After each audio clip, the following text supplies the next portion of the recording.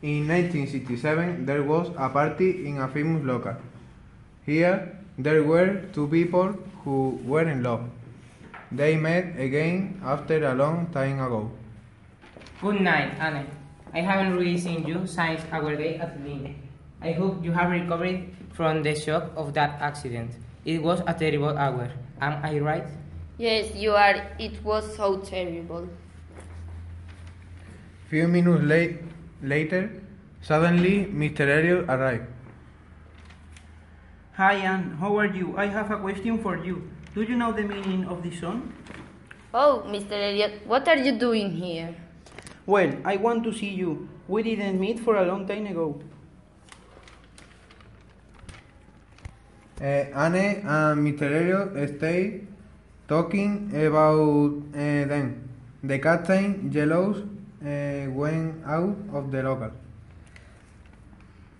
I think that we could be a perfect couple. What? You are crazy. I don't think so. Oh my god, we are cousins. Don't care, the love is more important. Anne didn't listen the last words because she discovered that the captain were out of the local. She went out with him. Hey, Captain, why did you go out? I must get home as fast as I can. Please, can you stay for the next song? Sorry, but I can't. Bye-bye. Captain went home. Mr. Elliot arrived and he invited her to enter again at the local.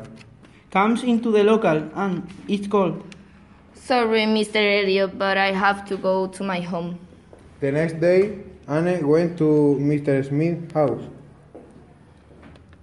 Hi, Mr. Smith. I have to tell you something. You don't have to tell me anything. I see the history in your eyes. You were with your love. Wow, you are incredible. But not only with me. True? Does Mr. Elliot know that you are a friend of me?